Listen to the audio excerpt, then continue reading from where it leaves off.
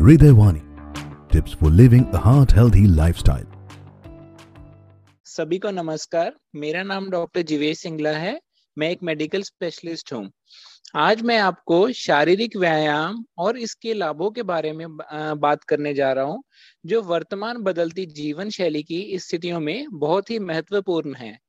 एक गतिहीन जीवन शैली मधुमेह और हृदय रोग के बढ़ते जोखिम के लिए 5 प्रमुख जोखिम कारकों जैसे कि उच्च रक्तचाप, उच्च रक्त लिपिड जिसको कोलेस्ट्रॉल बोलते हैं, धूम्रपान और मोटापे के साथ में से एक है।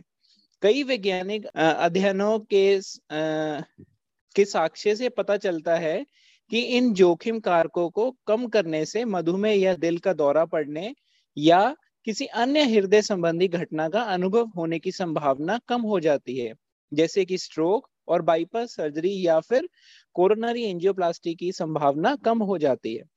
हृदय रोग के लिए स्थापित जोखिम कारकों में से कई पर नियमित व्यायाम का अनुकूल प्रभाव पड़ता है।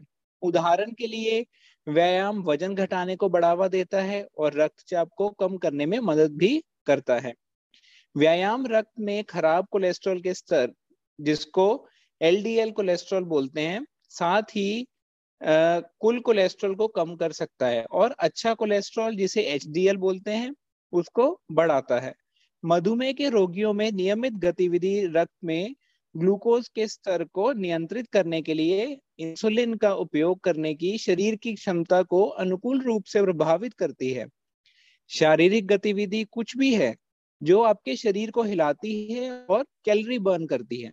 इसमें चलना, सीढ़ियां चढ़ना और स्ट्रेचिंग जैसी चीजें शामिल हैं। एरोबिक या कार्डियो गतिविधि कार्डियो रेस्पिरेटरी फिटनेस में सुधार करके आपके दिल को लाभ पहुंचाती है। मध्य तीव्रता वाली एरोबिक गतिविधियों के उदाहरण हैं, जैसे कि तेज चलना, धीमी साइकिल चलाना, नृत्य करना, बागवानी करना, बैडमिंटन या टेनिस खेलना। तीव्रता वाली गतिविधियों आपके शरीर को थोड़ा और आगे बढ़ाएंगी। उन्हें अधिक मात्रा में प्रयास की आवश्यकता होगी। जोरदार तीव्रता वाली एरोबिक गतिविधियों के उदाहरण हैं, जैसे कि दौड़ना, तैरना, एरोबिक नृत्य करना, तेज साइकिल चलाना या रस्सी कूदना। हर किसी को कहीं से शुरुआत तो करनी पड़ती है। भले ही आप वर्षों से गतिहीन रहे हो, आज वह दिन है जब आप अपने जीवन में स्वस्थ परिवर्तन करना शुरू कर सकते हैं।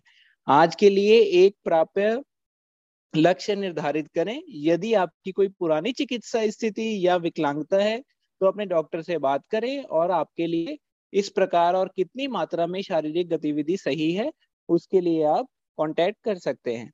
शुक्रिया।